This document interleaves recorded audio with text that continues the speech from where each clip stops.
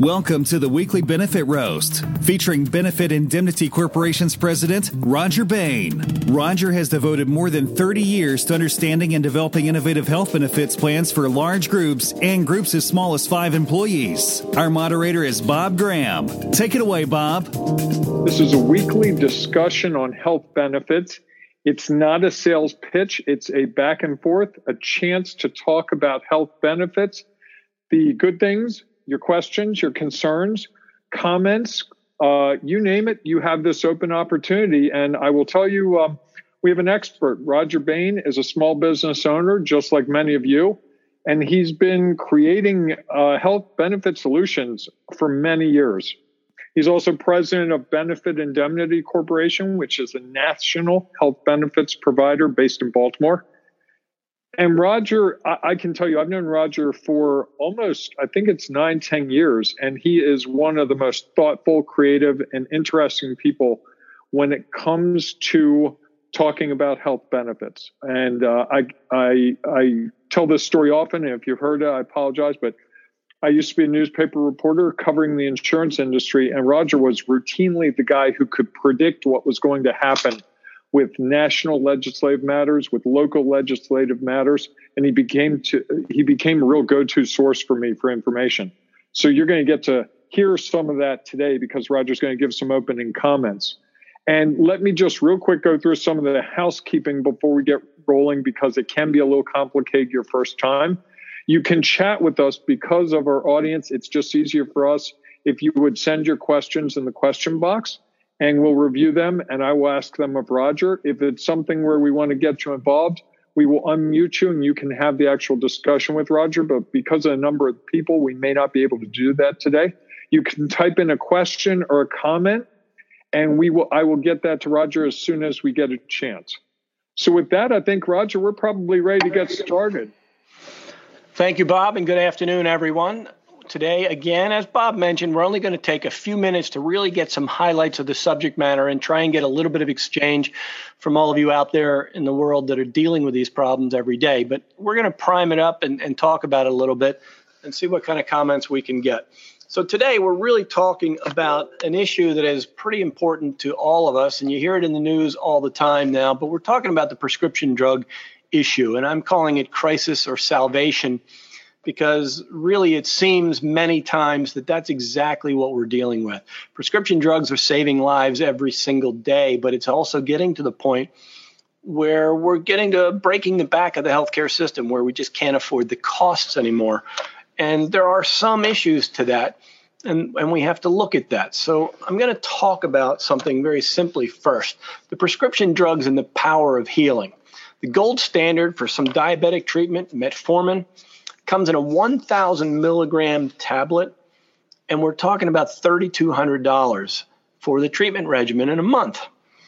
And that is an interesting question, because what you have to ask when you look at that brand name that's being prescribed routinely by physicians and in the world of medicine, and you look at the same drug in its generic form, or actually not even in the generic form, but in the 500 milligram tablet, and you take 2 of them a day instead of 1, and you cut your price to $7.30. So the patenting process is one of the major flaws in the healthcare system today. We'll talk about this over and over as we go out in the world and we look at the cost of prescription drugs and specialty drugs, but come on, take 2 pills rather than 1 in a day at that kind of price disparity. The consumer, the customers just don't know this, and they really have to. So we have to get on the ball in our educational process and what we do, and we've got to figure out how to solve the problem. So salvation, large doses of ibuprofen, the 800 milligram, basically your maximum prescription dose, tends to upset the stomach in many, many patients. So the cure is to combine 800 milligrams and take a famotidine, an antacid or a proton inhibitor. So we do what we need to do to keep the stomach settled, and it costs about $6.17. And yet the crisis is the specialty drug industry and the pharmaceutical drug industry are often prescribing these in a pill that is combined into one pill, and that's called Duexis. And Duexis has a slightly lower dosage of the famotidine. It has the 800 milligrams of ibuprofen, but the cost is $2,168 for the same treatment regimen, over-the-counter ibuprofen and famotidine of $6 and change. So these kinds of things are what really aggravate our healthcare system and our patients and our consumers, because they don't know these things. And oftentimes, physicians prescribing these medications don't know these things. So we have to get to a pharmaceutical benefit manager that looks at these prescriptions and manages and communicates. And of course, when a pharmacy benefit manager communicates with a patient, they immediately think it's the insurance company trying to get out of paying a claim. So we have to deal with those issues as well. So Roger, can I jump in real quick? I've got a question that's really relevant. I'm sorry to interrupt. If you can go back a slide real quick. Sure. I've got two people who are asking me, when you say these costs, so the $6.17 and the $2,168, define what that cost is. Is that the actual cost of the medication, or is that the cost that the insurance company pays, or the consumer, or they were confused about that? That's the actual cost of the medication for the treatment regimen. So in this case, I believe it's $6.17 a month versus $2,168 a month. So we're talking about the same treatment regimen, and we're looking at just simply a difference in cost, raw cost of the drug. And part of the reason, the problem in health insurance renewals is that the patient is paying a copay.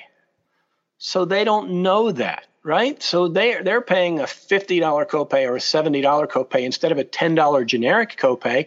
And to them, it's a $65 difference, and they think it must be better because that's what the doctor prescribed.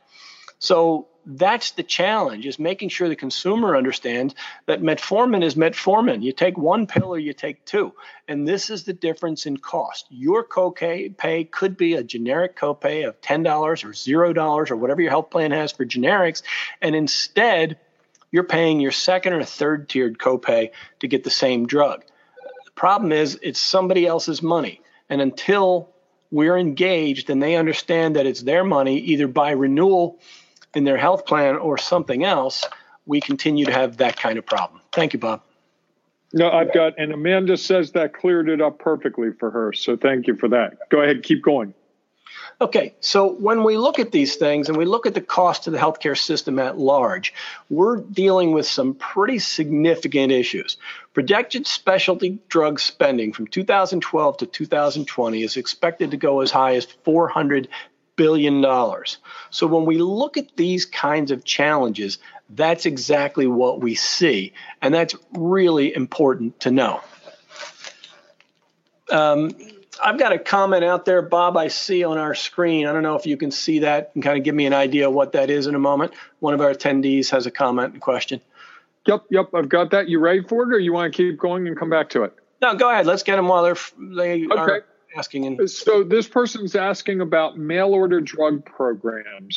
Are they better or worse than going to the local drugstore? Wow, that's a good question. I mean, better or worse is probably not necessarily the quantitative answer that we're looking for. But when we talk about mail-order prescription drug programs, we're talking about whether or not the pharmaceutical benefit manager coordinating that mail-order program really is involved in managing and controlling the costs and delivering that same prescription for a significantly lesser cost or not.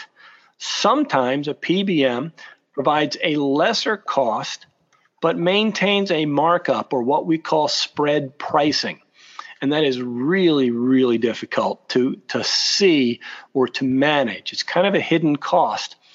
Most of us believe that a PBM is designed to help save money, and because of the name, it's pharmaceutical benefit manager. And by nature, that means we think they're trying to manage the cost and control the delivery and make sure we're intact, but it's not always happening that way.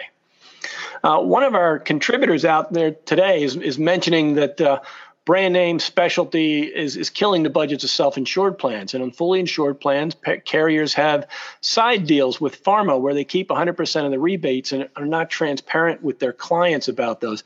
And, that's a really good point, Paul. Your response ran out of characters, I think. Let's see, side effects.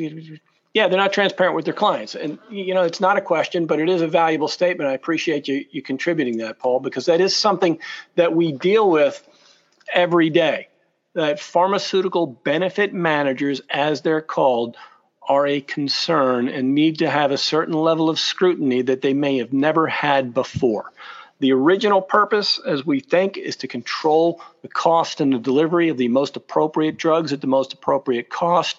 And instead, they become distributors, wholesale distributors that make a lot of money. In fact, 20 years ago, we would have never thought that a pharmaceutical benefit manager would rise to a level of profit that they are actually buying the insurance companies for, what was it, 68 or 83 billion dollars. That we had one of these major PBMs just buy Aetna. So when you look at that scenario, you really have to wonder where in the world this money is coming from for the PBM to make enough to actually buy the insurance company, number one. And number two, what's the motivation for them to buy that insurance company? So big challenges. And Roger, I'm sorry, I didn't mean to cut you off. You brought up the whole idea of where in the world. I've got a question from Mark, who says he's heard about the cost of drugs in other countries. How is that fair, and what can we do here in the U.S.? So I think what he's saying is you can go to Canada or some other country and get your pharmaceuticals for much less. Well, can you address that? Yeah, it's a very good point and a very good question. The unfortunate thing is nobody can answer the question about fairness because there's no such thing fairness in the prescription drug industry today. There's just simply no such thing as fair. What we see in other countries is absolutely astounding on the differences in prescription drugs. I saw a chart one day that showed the difference for the Hep C medication. And when you look at the difference by country, we're looking at 30-day supplies in the U.S. in the range of $32,000 a month.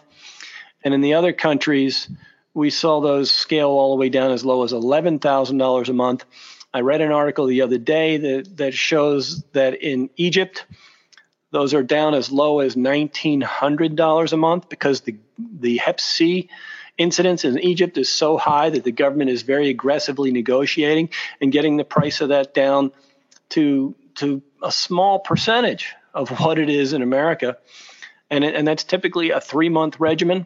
So you're talking about $96,000 or $100,000 a patient in America and $6,000 a patient in Egypt. And in some other countries, the very same drug for $30,000 or $40,000 is relatively routine. So the access to those drugs is the challenge. It is illegal, technically, under the law, to buy prescription drugs from another country. The FDA has actually spoken, it has a policy in place to specifically not enforce that law or regulation upon individuals buying drugs for their own use. But corporate sponsorship or a corporation or a drugstore stocking their shelves from Canada or from another country is outright illegal. And so this is part of why you've heard President Trump in a pretty aggressive sparring match with the pharmaceutical industry to try and force disclosure of their costs and at least the transparency to help get to that. Paul's got another great comment. Actually, I want to ask you Kevin's question. I want to hear your answer to this. So Kevin asked, he's gone right for the juggler here. Why bother offering health benefits at all to my employees? All these things you're talking about just scare me. Can you respond to that, Roger? Well, yeah, I can respond to that really easily. And that is, what is the alternative? If your employees don't have health care, they're all facing a potential bankruptcy at one wrong turn, right? Whether that one wrong turn be in a highway or on a motorcycle, or whether that one wrong turn be in a hospital with a staph infection, or whether that one wrong turn simply be the development of some critical illness. To leave us so vulnerable as to not have health insurance. If you have assets to protect and if your employees have assets to protect, you've got to help them protect them. And there is no conceivable way that most employees have the ability to negotiate at the level an employer negotiates. And so there's some significant advantages there. Okay, thank you. So can I ask you another question? Or you said you had a question, I think, from Paul. Do you want to take that one yourself, or you want me to ask you another one? Well, Paul's got another comment, but maybe we'll get it on the next slide. So go ahead. Okay. So why are these drugs so expensive when they didn't all start out that way? And I think you covered that a little bit, but I think it's a really good question as I listened to you. Well, I think we all saw the news about the EpiPen, the critical response to an allergic reaction or anaphylactic shock is to use your EpiPen, which is a simple dosage of epinephrine, but it's in a delivery system that makes it easy in time of emergency for somebody to grab that pen, jam it into their thigh, and the proper dosage of that drug is delivered in order to avoid potential death from anaphylactic shock and allergic reaction that cuts off their air tubes, their breathing tubes, or their airway, excuse me. And so that scenario, we saw those EpiPens driven up in cost radically. And so sometimes it's just plain profiteering. Other times it's the cost of development and research. And many of us can clearly state that a big part of the cost of prescription drugs today is television advertising. You can't watch television today without seeing prescription drug commercials. And all of those things, as in any business, increase costs. And when you see prescription drugs being advertised in the Super Bowl, you have to know those millions and millions of dollars are being made up somewhere. So the pricing is a real challenge. And I think that's, they're driving demand in many people's minds. And I kind of tend to agree with this. They're driving demand in the consumer, telling the consumer to go ask their doctor if they need this. And some consumers are so convinced by a commercial that they will tell their doctor they need that. And if the doctor says, no, they don't need it, they'll go find another doctor until somebody's willing to prescribe the medication to them. And that's just another part of a crisis in a healthcare system that we're dealing with today. Roger Evans says he thought the drug commercials during the Super Bowl were almost as bad as the Rams play. So I thought you'd get a laugh out of that. I'm not sure either team played that well, but that's the kind of much like the pharmaceutical industry, right? Which team is winning and how? I don't know. So. Very much so. I've got another question, Roger, from Carol, who says, don't we need these drug companies no matter what the price we have to pay for what they offer? Well, the answer is yes, we need these drug companies. We need the value of prescription drugs and what they deliver to preserve the healthcare. But when we say no matter what the cost, the answer is clearly a no. Because if we can't afford prescriptions, it's not going to help us any. It's interesting. I went to a seminar. I do admit my 32 years, even though you suggested I didn't. But probably very early in my career, I actually went on a learning expedition. And I went to a physician seminar on the ethics of healthcare rationing. And the physician told a story from the podium about he was an oncologist, and he was talking about a bone marrow transplant, which at the time was still pretty heavily an experimental surgery. And therefore, it wasn't covered by insurance. But he was talking to the family about their grandfather, and he had cancer, and the only way to save him would have been try this bone marrow transplant. And in those initial conversations, everybody thought and assumed that health insurance would cover it. And the family was adamant. This is our grandfather. We love him dearly. We have to do whatever we can to save him. Let's do what we can. And then subsequent to that, everybody learned that this is an experimental procedure and that it wasn't covered by insurance. So the physician had to deliver the news to the family and say, well, this $70,000 procedure for this gentleman that means everything to you, and we do whatever we can to save him, isn't going to be covered by insurance. And the family's tune changed to, well, he's lived a really full life and good for him, and maybe it's time to let him go. Yes. So money drives decisions for all of us to some extent. And when you get to the point where you simply can't afford care, the system is clearly broken. So, Roger, Tom is asking a question, and I think it's a really good one. He says he's a small business owner. He's got about 26 employees. He's not telling me what field he's in. And he wants to know, what do you do about all this? So can you, I know that's really specific, but can you sort of give some guideposts? Because you've shared me on this in this webinar, and I'd hate for people to walk away with there's doom and gloom. Sure, I will bring that right out to. I'll bring up one of Paul's next comments and suggestions. One of the solutions, and for the whole spend, is prior authorization and step therapies. These are a couple of procedures in the industry that are being used now to help control costs. Prior authorization means when this expensive specialty drug like a Duexis is prescribed by a physician, it has to go through somebody to authorize that benefit. And that somebody says, well, wait a minute, that's a $2,300 specialty drug that we can get over the counter for $8. Let's substitute that. And then they go to the physician and they get the physician's authorization to change that prescription and go over the counter and authorize it accordingly. Or if a very expensive drug is prescribed for some other condition where maybe there are other alternate therapies that are considerably less expensive and clinically just as effective, they're going to try that least expensive option first.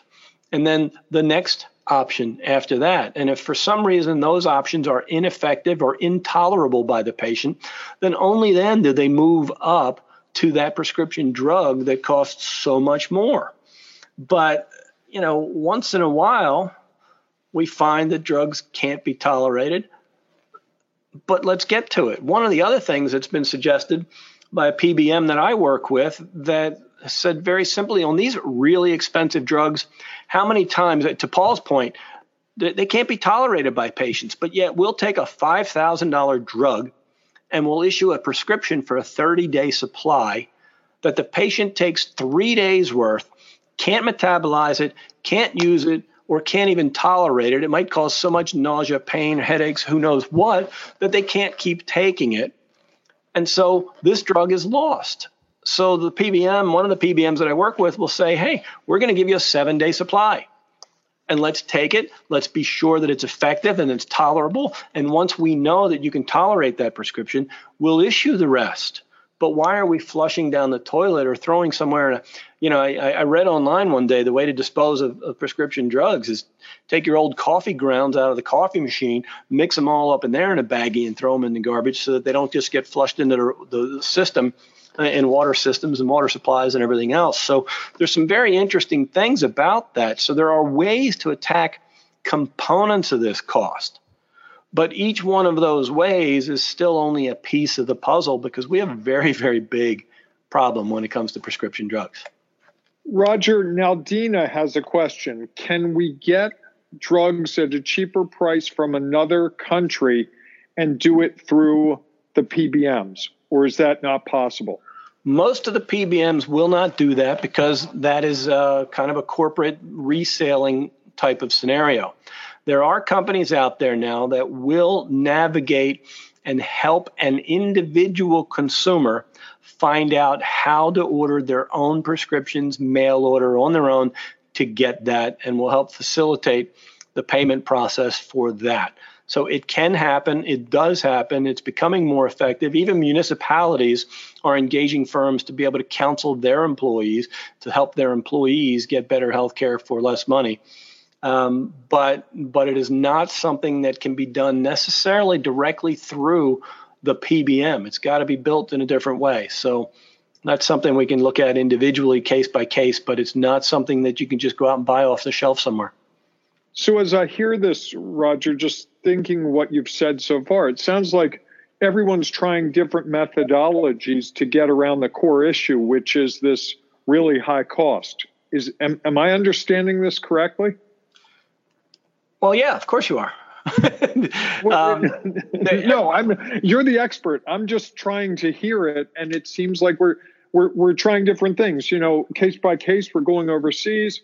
We're trying to change the dosages. We're trying to offset, have fewer delivery of less in case it doesn't work, but we're still circling the target, aren't we?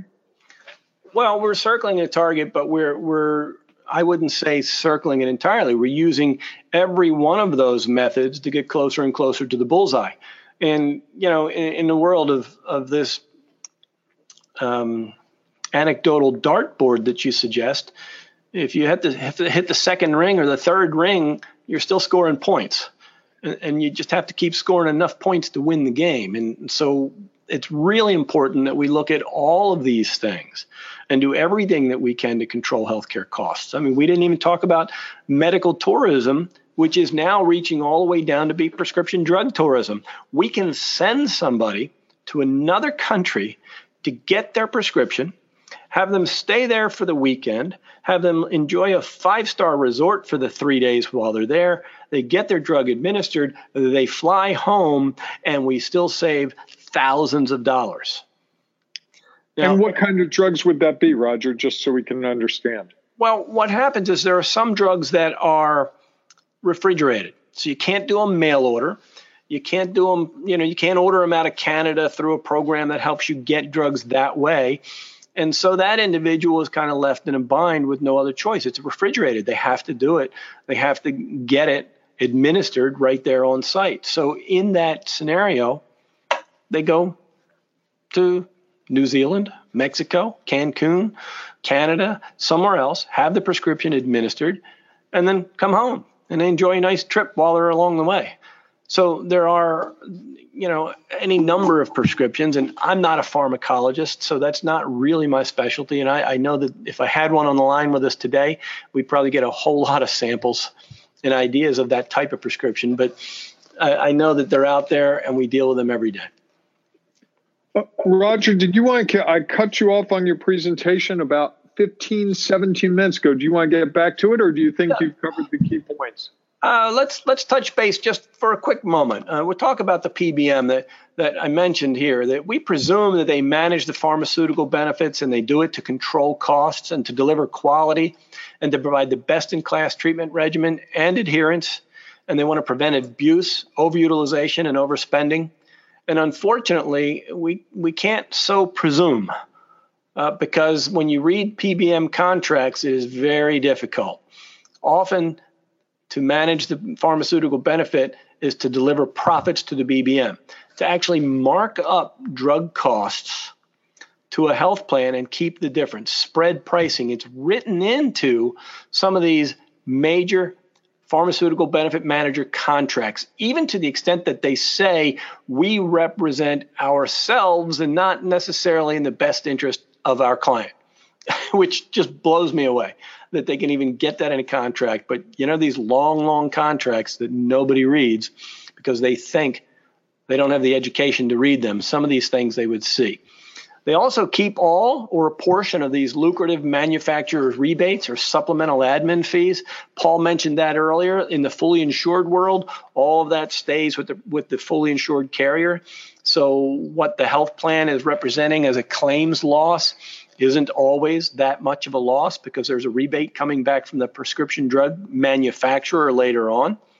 And then, of course, they alter the prior authorization. I had one of my PBMs talk to me about some of the manufacturers now will actually go to a pharmaceutical benefit manager and say, we will pay you a higher rebate if you issue our drug without prior authorization. Meaning, we mentioned earlier, we want to manage care. Duexis comes in. It's a very expensive drug that has a very easy, identical over-the-counter alternative. And if prior authorization is required, that's going to be captured, it's going to be caught, and it's going to be redirected. But if you take it off the prior authorization list, we'll give you a bigger rebate because then we know it's actually going to be prescribed and be issued. And to me, that's nearly criminal, if not criminal. I don't want to make an accusation to that extent, so I'll qualify it with nearly, but it sure feels ugly to me. And so, unfortunately, those are kinds of things that we see in pharmaceutical benefit manager contracts. So that's part of what I think is really such a shame. And unless we have more questions and stuff, we are toward the end of the presentation. I do want to make sure everybody knows that if they click on the link down below or type it in, we are offering, we've told everybody we're going to give you a fine cup of coffee, and we will make sure we send you a gift card to that effect so that you can get a cup of coffee every time you attend, because we really like your input. I appreciate all of the questions. And Paul, your input has been valuable as well. We very much appreciate it. Thank you very much. If we have any other questions. We also, Roger, I kept track of who we talked to. Kevin, Carol, Evan, I believe, Tom, and Naldina. So you were mentioning names. I wanted to mention a couple others. Really appreciate their contributions as well. I appreciate it from everyone. If we have any other questions, Bob, or any other hands raised, let me know. I do not see them. No. I think you've left them speechless. Well, I'm not sure that speechless is where I want them, but I certainly want them coming back. And so we're going to keep them brief whenever we can. If we've gotten to that point, then I will just say thank you to everyone. You've been listening to The Benefit Roast, a weekly discussion sponsored by Benefit Indemnity Corporation. Employers in a wide range of fields are using employer-owned health benefits plans to deliver better benefits to their employees at a lower cost. Learn more at benefitindemnity.co. That's benefitindemnity.co. See you again next week.